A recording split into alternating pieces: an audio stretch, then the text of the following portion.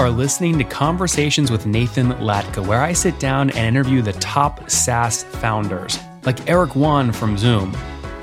If you'd like to subscribe, go to getlatka.com. We've published thousands of these interviews, and if you want to sort through them quickly by revenue or churn, CAC, valuation, or other metrics, the easiest way to do that is to go to getlatka.com and use our filtering tool. It's like a big Excel sheet for all of these podcast interviews. Check it out right now at getlatka.com. Agilence was launched way back in the day, called 2006. Russ came in 2008 and moved it from a hardware company servicing, called the restaurant, retail, grocery industries, moved it into more of a SaaS play in 2013. And today is really vertically integrated into those three sectors, doing things like incident management, human capital management. That's what they're looking to expand in. They already do operational analytics, merchandising, etc. They're doing $35 million in ARR today, or right around there, up 17% year over year. Their first $10 million year was 2018, first $1 million year, 2014. He's doing this in a capital efficient way, powered by the war chest that is the private equity firm Codera Capital, as he looks to scale potentially inorganically with acquisitions moving forward. Hey folks, my guest today is Russ Hawkins. He's building Agilence. That's agilenceinc.com, which helps reduce, shrink, and improve margins across retailers, restaurant operators, and grocers to increase their margin by reducing preventable loss across the business. Russ, you ready to take us to the top? Sure am. Now, what are you, an ex-grocer? Did you own your own grocery chain before this, or what? How'd you learn about this problem? No, not at all. No. Actually, I'm kind of a serial startup guy, but not a founder. I've been, in most cases, the first outside manager to come in working with the original founders. So this is my third company. Prior to that, I was 15 years with what came to be known as Lucent Technologies in the telecom business. Of course. Now, this particular company, Agilence, give us the backstory. What year did it launch? So the company was founded way back in 2006 and originally had a completely different approach and a completely different technology that we were using. I got recruited in around 2008 and basically changed the model of the company to be a recurring revenue model. And then in 2013, made a major pivot to strictly a data SaaS company, SaaS software company. Sorry, what was it between 2008 and 2013 if it wasn't SaaS already? So the company was originally in the loss prevention business, but it was about visually verifying suspect transactions. So the way the product was deployed was in a server, and we were largely focused on grocers at the time. So basically, the companies would use a printout or a file out of their POS system or their exception-based reporting system, and then they would turn to Agilence to visually verify. So a very video-centric company. The idea was to enable an analyst sitting in headquarters to be able to review transactions across a chain of grocery stores, essentially visually determining whether there was something amiss in those transactions. But it was a hardware-oriented business. I tried to make it a recurring model by providing... Wait, Russ, that's a big deal. It started off as there was an upfront hardware installation required. Originally, yeah. Oh, wow. Interesting. Okay, got it. And you came in and said, now, did you come in because, current investors weren't happy with the founders and they said, we got to bring in Russ, or how'd that happen? Yeah, so my prior company was a high performance computing company, and my controller was married to a venture capitalist in the Philadelphia area. So I had gotten to know him, and when I sold that company successfully, he asked me if I would consider running one of his portfolio companies. I actually looked at three of them, and this was the one that I thought had the most interesting technology. And to me, it was a great technology with poor go-to-market and poor marketing. And so that's what attracted me there. It also was, the value was in the software, but it was delivered in a piece of hardware. We put servers out at each grocery store, essentially. Yep. Yeah. I want to flesh out all the years between 2008 and 2013 and 2013 to 2023. But before we go fill that backstory, tease us a little bit with where you're at today. Give us a story of how a customer is currently using you here in 2023. Yeah, so the major shift that we made in 2013 was to focus really more on data analytics and be less video centric. We thought we could do a better job than what was being done in the marketplace at the time with a technology called exception-based reporting, which was being used by many, many large retailers. And right now we've proven that. We came out with a minimum viable product in 2013, and we've evolved pretty significantly since then. Originally, the use cases were all around loss prevention, but now 80% of my customers use it for operational analytics, merchandising, marketing, even the finance organizations use it for a variety of things. So today it's all about data management and making the data exhaust that all the systems that are operating in these businesses, we pull them all together and we create value or give the users the ability to create value out of all of that data. Russ, with that idea, the operational analytics, merchandising, organizing SKUs, all the data exhaust managed under your platform today, what's the average grocer going to pay you per month or per year to use your technology? Well, it really depends on the size of the grocer and there's differences in the grocers versus retailers versus restaurants. So today we have a couple of hundred customers, more than a couple of hundred customers across those three groups in the U.S. On average, they pay us around $125,000 a year, but we have some that are close to $1 million and some that are smaller. Interesting. Ed, do you have anyone paying your biggest customer? Don't name them, obviously, but anyone paying more than $1 million per year all in? No, we have three right close to that, but not nobody yet. Well, although most likely through expansion sales, all three of them will be over that threshold within the next year. It's one of my favorite metrics when you read all the S1s from the SaaS companies going public is go down to the customer section, buried on page 60, and see how many $1 million plus customers they have. That's always a nice metric to see if you have healthy net dollar retention, et cetera. Yeah, originally we were focused more on the mid-market, and we kind of worked our way up to supporting larger companies, and along the way we've learned a lot. And now we're really considered the leader in this space. Mm-hmm, mm-hmm. Sorry, just to put a sort of a tighter range on this, when you say a couple hundred customers today, we're talking like 400 or 500 or closer to 1,000? No, we've got closer to 300, and 300. Okay, they're across all three markets, but all in the U.S. Well, U.S. and Canada today. So we've avoided for now bringing the platform outside the U.S. Mainly because I've done that before, and I know it takes a lot of energy, and you really need to have patience to make that work. One of the things we're considering now, we sold the company to a private equity firm about 18 months ago, and one of the things that they've enabled is potential acquisitions. And so I'm looking at a couple of acquisitions right now that would give us a structural platform to bring our solution to other geographies.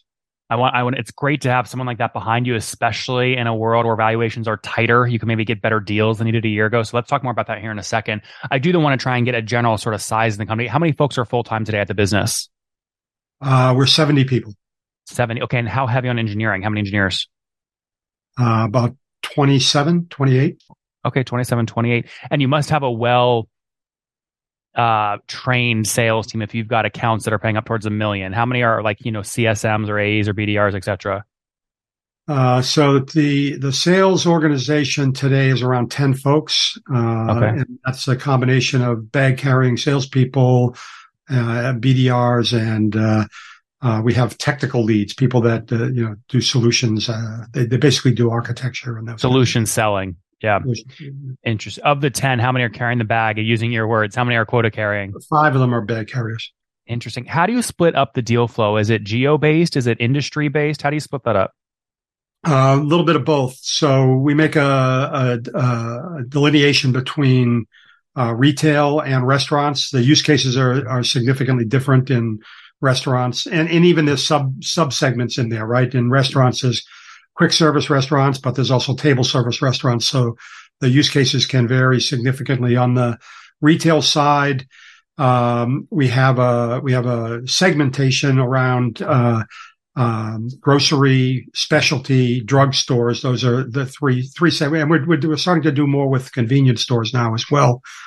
But basically, we break it down. The salespeople are assigned it's account assigned. So we spend our energy today with the largest accounts in terms of account executives. And then outside of the sales organization, we have a marketing team that looks to get people to self-identify in the mid range, and we do a little bit at the low end, but most of it is in mid range size companies. Russ, can I ask you for one of those 5 fully ramped AEs with a quota? What is that quota you want them to hit annually? Is it $1 million ARR? Right around $1 million ARR, yeah. Yeah. Interesting. Okay, very cool. All right, more on the backstory here, because you know when you look at actually the funding history of the business, you're actually fairly unique, and I say unique, it's a compliment. It looks like you've been very capital efficient because you've smartly used debt. You joined in 2008. I think only maybe $1 million had come into the company at that point, maybe a little more. But how have you thought about building the capital structure over the past 10 years, 15 years? So we started with venture capital. I mentioned that we sold the company about 18 months ago. I think of that as kind of a graduation. We graduated from the venture world to the private equity world. But prior to that, we raised several rounds of venture capital and peppered in, put in debt also as we went along. Russ, can you sum those just so people understand how you were thinking? What was the total equity in versus the total debt in the business? So the debt varied.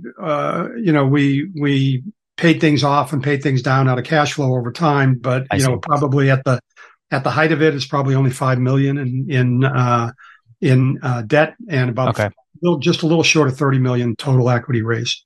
Okay. So you still, one thing I always ask, especially operators like you coming in, you're managing a cap table, obviously. You're managing an ESOP pool for employees. I imagine, obviously, the founders own the majority before you came in 2008. How did you just make sure to keep good control of your cap table so there was always room for you to go recruit a great new revenue leader like you just did? Well, you mentioned earlier about being capital efficient. So I'm a little bit different, I think, than some people running small startup companies in that I've always been very conservative. I don't like to get ahead of my skis in terms of hiring. Even though I am chasing growth, I try to keep a balance. And, I never want to be in a desperate situation where I have to raise money because I have to. So we've tried to take a very methodical approach over time, raising money really before we need it on an incremental basis. I made mistakes. People do. But, we lately, so the last 18 months, we had more debt. We've leveraged up with debt because that's kind of the part of the PE playbook. And so the equity to debt ratio right now is about 60-40 in the plan, in the business. Yeah. Okay, that's helpful to understand. I guess going back to the backstory here a little bit. So again, good use of debt, good use of equity. You then engage with Excel KKR, I believe, before the deal with the private equity firm. Is that accurate? It is. So I pitched AKKR at one point out on did the Silicon Valley roads. Yeah. There, they remembered me, and actually AKKR decided to enter into the debt business, and I think I might have been the first deal that they did in the debt business. So I worked with. Was that out of their publicly traded BDC, the FSKKR BDC? No, I don't believe so. It was okay. So it was a private debt fund that they managed. It was. Yep. Interesting. Are you able to share, like a lot of founders don't even know that debt is an option. So anytime I get someone like you that is experienced, that's done it, I try and get as much information as possible. How do these debt deals work? What can you share? Well, they changed over time. There's a wide kind of census of debt providers in there, and they're all over the place, from banks to private debt providers. Early on, we were paying fairly hefty rates, so they're getting good returns usually. What's hefty, Russ? You're talking like 17, 18, 19? Low teens, and a little bit of equity in there as well. As like 2 to 3% warrants. Yeah, smaller actually in most cases. Okay. 1 to 2 has been my experience. Okay.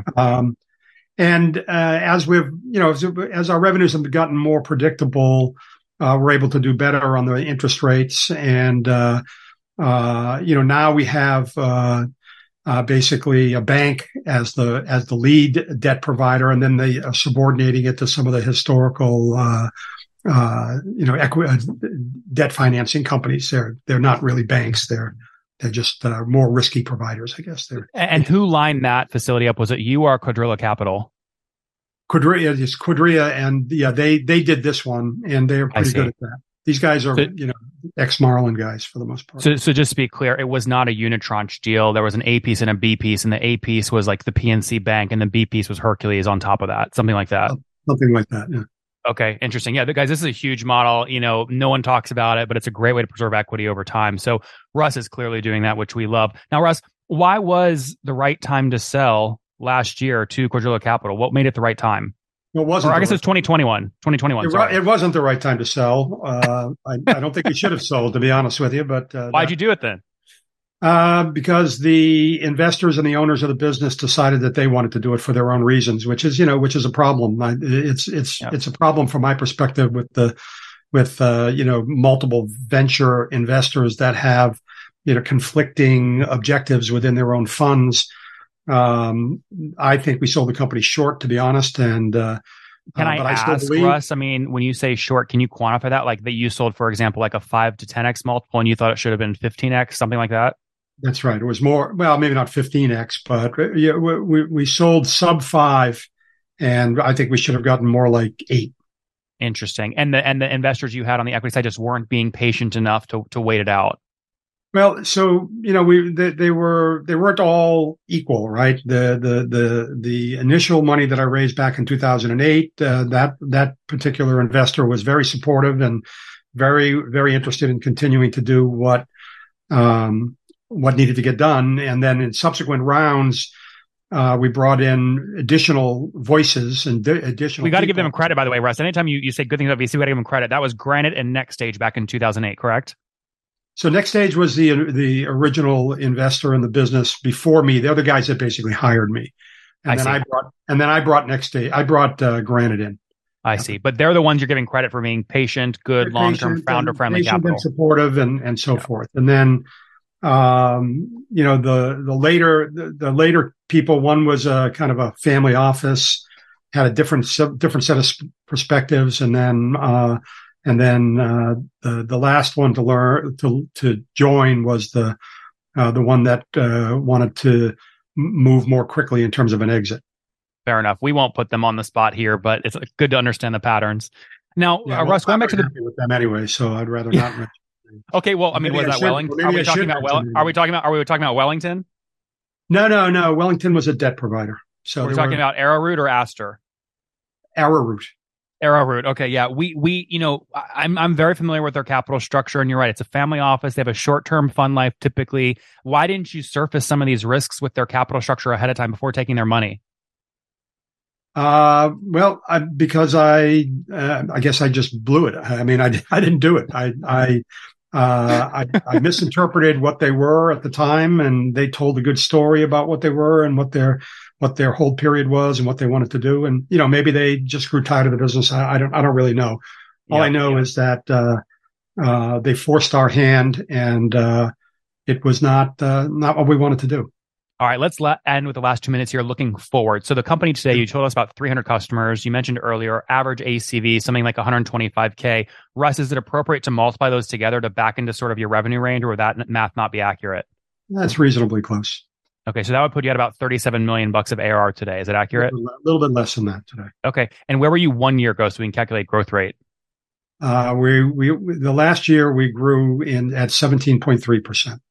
Okay, got it. So you're at like something like 31 million ARR 1 year ago. Something in that range, yeah. Okay. So this is good, controlled growth. You mentioned inorganic growth with a private equity fund behind you today. What kind of acquisitions are you looking for? Well, we're looking for adjacent technologies. We're all about data analytics, as I mentioned, primarily in the retail space. This is enterprise customers. My average customer has 600 locations, so we're not talking about small businesses here. I have an interest in a couple of different areas. I'm very, very interested in incident management and task management. I'm interested in frontline human capital management. In retail environments. We do some good things around e-com, but I'd like to get more real time. We're forensic in that, we basically can tell you what happened up until yesterday. Okay. So I'm interested in going in that area. We've got some interest and already some use cases in the supply chain management, the distribution management. So there's some things in there. What else? On the restaurant side, that's a smaller part of our business. I think there's some interesting add-ons we could do in the restaurant tech area. So I think, and then one other thing would be that just general geography, picking up competitors that can give us a foothold in additional geographies. I've tried to do it on a greenfield basis, and it's just expensive and takes a long time. So I'd like to look at some of those things. How do you manage concentration risk in terms of your concentration at Quadrilla? From what I can tell, they've only bought 3 companies. You're one of them, maybe one of the bigger ones, in addition to Chartbeat and Infodesk. Is there any risk for you being such a large position in their fund? Well, I think they're pretty well funded, first of all, and I think they've got. Is that public? How much have they raised? That I don't know. Okay. Well, that I'm not. If I did know, I wouldn't be able to share it. Fair enough. But we were there. We were actually their first investment. They've been extremely supportive. I love these guys. They're doing a great job with me because they're transparent. They tell me what they want. We talk about it, and then I execute on it. And they're essentially investing in my vision of where I want to go here. So, this is Jonah Sulek and Vikram Abraham, just to give them credit. That's correct. Yep. Vic is the point on the deal, but Jonah and Vic work very closely together. Marlin equity in their blood. That is the tree they came from. So good group of guys there. Now, what's the process, Russ? You find a great deal in the incident management space that you want to buy. Let's say it's doing $5 million in revenue. You have negotiated high level with the founder. You're going to pay a 2x multiple for $10 million, of which $8 million is cash up front, $2 million earn out in stock. What do you need from that group you're going to buy to take to Quadrilla to get the deal approved and unlock the capital? It's a little more interactive and collaborative in terms of what we do. I've produced, kind of a roadmap of acquisitions of directions that I want to go. My initial list of names, there's been some of them that fall into the category that you described, where I've developed a relationship with these things, but with these companies, there's a team of people. Quadrilla has a team of people that help me. They do outreach. Oh, nice. They do outreach and they help me. And then as far as the actual details of the acquisition, I'm primarily using their money. So, the divisional labor is I come up with the strategic ideas and run the companies, and they work the details on the financing. Interesting. Well, that makes a lot of sense. As we wrap up here, Russ, we didn't get a lot of the backstory in terms of other revenue milestones. What year was your 10 million year? When did you pass 10 million? That was, I don't know, 6 years ago, 5 years ago, something like that. Okay. So call it 2018. And what was your first $1 million year, if you remember? Oh boy. Well, in the new platform, it was, probably 2014. We stopped selling the older platform as soon as I made the pivot in 2013. But we had hit $1 million with that product back in 2009, I guess. Yeah, 2009. All right, very good. Let's wrap up with the famous 5 quick answers. Number 1, favorite book. My favorite book. Yep. A Confederacy of Dunces by Toole. Number 2, is there a CEO you're following or studying? No. Number 3, what's your favorite online tool for building Agilence? My favorite online tool for building Agilence? Yes. I've got a lot of ones that I'm not happy with. Let's see. What are the ones?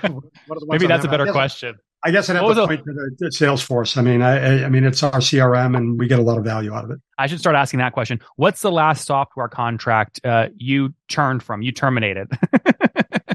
In terms of what is it you're looking for?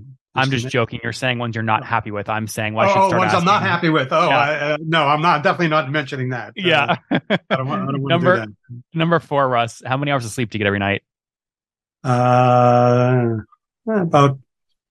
I get 5 in two tranches, I guess. All right, fair enough. There's a trip to the bathroom in between. What's your situation? Married, single, kids? Married, 4 kids. Just had my first grandchild. Oh, congratulations. That's so fun. How old are you, Russ? I'm 64. Last question. Something you wish you knew when you were 20. Oh, how important the decisions that you're making every day are. Guys, there you have it. Agilence was launched way back in the day, called 2006. Russ came in 2008 and moved it from a hardware company servicing, called the restaurant, retail, grocery industries, moved it into more of a SaaS play in 2013. And today is really vertically integrated into those three sectors, doing things like incident management, human capital management. That's what they're looking to expand in. They already do operational analytics, merchandising, etc. They're doing $35 million in ARR today, or right around there, up 17% year over year. Their first $10 million year was 2018, first $1 million year, 2014. He's doing this in a capital efficient way, powered by the war chest that is the private equity firm Cordera Capital, as he looks to scale potentially inorganically with acquisitions moving forward. Russ, thank you for taking us to the top. All right. Well, thank you, Nathan.